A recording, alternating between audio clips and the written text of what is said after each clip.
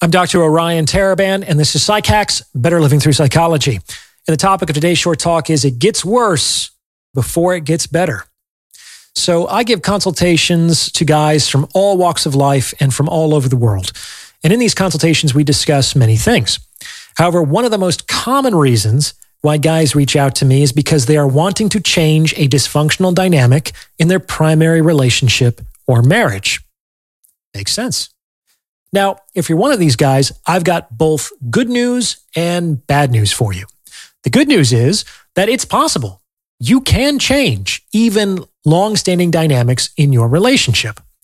However, the bad news is that it's very hard to do.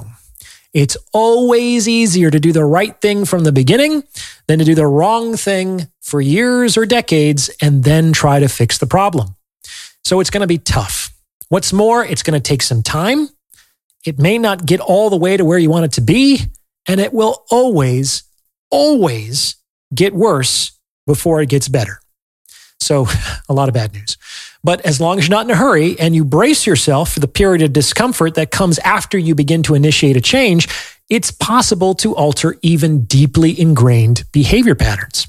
Now, today, I want to talk about this last caveat that no matter who or what you're dealing with, it's going to get worse before it gets better. This phenomenon is due to something called an extinction burst. And this is something that all men need to be aware of. The extinction burst is why you absolutely should not go around making changes to a long-standing dynamic casually or half-cocked. Changing these dynamics is something you need to do very strategically, very intentionally, and with a definite plan of action. This is because, among other things, extinction bursts can be very difficult to deal with. This is a term from behavioral psychology, which to my mind has undeservedly fallen out of favor in recent years. To understand what an extinction burst is, let's imagine that we're behavioral scientists running an experiment in a lab. In this experiment, we'll place a rat in a cage with a little lever. The goal of the study is to cultivate a lever-pushing habit in the rat, and to do this, we're going to reward the rat with a food pellet every time he pushes the lever. It won't take long. In its initial exploration of the environment, the rat will probably brush up against the lever and unintentionally trigger the food pellet. However, since food is so reinforcing, most rats will quickly learn that the lever is magic, that pushing it down causes food to appear. It will only take a few reinforcements to cultivate this association in the rat. Now, let's say that we allow this to go on for a few weeks, and then we decide to make a change to the study. The new goal of the experiment is to extinguish the lever-pushing habit we previously cultivated in the rat, and we do this by putting lever pushing on what we would call an extinction protocol. In this case, the protocol is very simple. We just stop rewarding the rat with food no matter what he does with respect to the lever. And of course, we can't inform the rat of this change in writing. We're just going to change the reinforcements and see how long it takes for the rat to get the message. How do you think the rat is going to behave? What's going to happen is that the rat is going to go up to the lever and press it as usual. And when no food appears, he's probably going to look a little confused. He'll cock his head in interest. That's a change. And then he might push the lever again, possibly a little harder this time. And when no food appears again, he might begin to manifest signs of agitation, something approximating fear or anger. And then he's going to go fucking ham on that lever, like, where is my food pellet? And that, my friends, is an extinction burst. It's a dramatic increase in the frequency and or intensity of a behavior that occurs when habitual reinforcement is disrupted. Before the behavior goes away entirely, there will be a period of intense and frequent iteration of that behavior slated for extinction. That's things getting worse. However, if you can get through the extinction burst without reinforcing the target behavior, then things will eventually start to get better. That's because no rat is so dumb that it's going to continue to push that lever indefinitely in the absence of reward. After all, lever pushing holds no intrinsic value for rats. Our little participant only manifested that behavior because of the result of that behavior. Change the result, and you change the behavior. This is the crux of operant conditioning. In the consistent absence of a reward, rats will learn their lesson. Now, before I go any further, if you're liking what you're hearing, please consider sending this episode to someone who might benefit from its message, because it's word of mouth referrals like this that really help to make the channel grow. And you may also consider hitting the thanks button and tipping me in proportion to the value you feel you've derived from this message. I really depend on your support to keep all of this going, and I thank you very much. Back to the lab.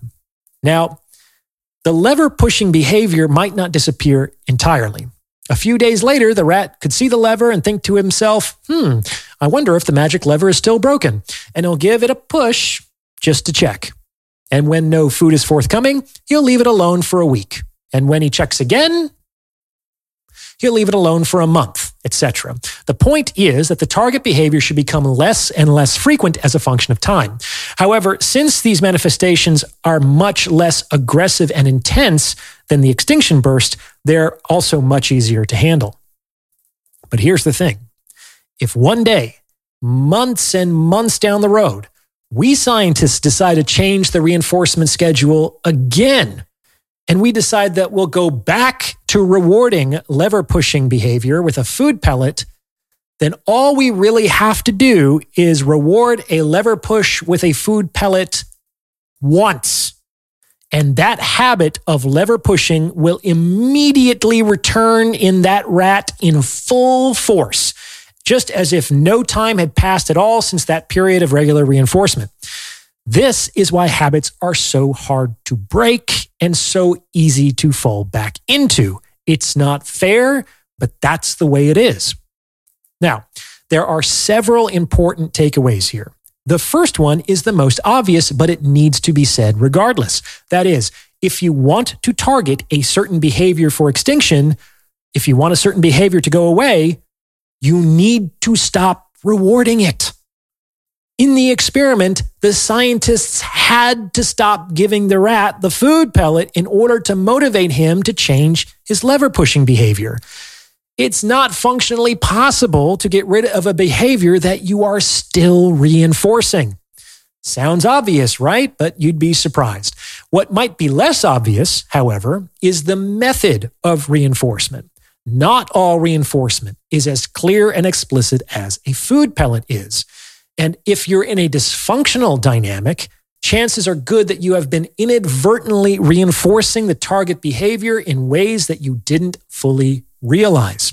Common types of reinforcement that are often unappreciated are attention, interest, emotion, concession, time, and of course, giving people what they want. So that's lesson one. To get a behavior to disappear, you first have to stop reinforcing it. Lesson number two is once you stop reinforcing it, be prepared for some nasty behavior. Whether explicitly or implicitly, the other person is going to be like, what do you mean? You're not going to give me what I want. That's not how this goes. You've given me what I wanted every single time I've done this for the past 10 years. Did you not hear me? Do I need to get louder for you to understand? Where's my food pellet? Do you see? This is things getting worse. And you need to be prepared for this kind of reaction. Because if you buckle under the increased pressure of the extinction burst, you've just made your situation 10 times worse. Because you've started to train your partner to behave monstrously and or aggressively to get what she wants. This goes south real fast. Gentlemen, you have to reward the behavior that you want to see more of. If you reward aggression or withholding or spitefulness or chaos, you will only get more aggression, withholding, spitefulness, or chaos. That is not good for you, and it's not good for your woman. So as hard as it gets during the extinction burst, no matter what you do, don't give in. Trust in behavioral psychology and understand that no rat is so stupid and spiteful that it will persist in an intrinsically unrewarding behavior without reinforcement indefinitely. After the storm, the sun will shine again. And finally, the third lesson is once you get to the other side of that extinction burst, to never, ever, ever, ever reward the behavior that you successfully extinguished again. Not once, ever. A lot of guys follow my advice and things get better. A few weeks, no problems. A few months, no problems. And they think, okay, well, maybe we've turned the page and I can relax my discipline here. Nope. Wrong. Incorrect. You never get to reward that behavior again, period. Because it only takes one reinforcement of a previously extinguished behavior to bring the old habit back in full force. So if you're going to go for it, be prepared to go all the way. Otherwise, don't even bother. What do you think? Does this fit with your own experience? Let me know in the comments below. And if you've gotten this far, you might as well like this episode and subscribe to this channel. You may also consider becoming a channel member with perks like the priority review of comments or booking a paid consultation. As always, thank you for listening.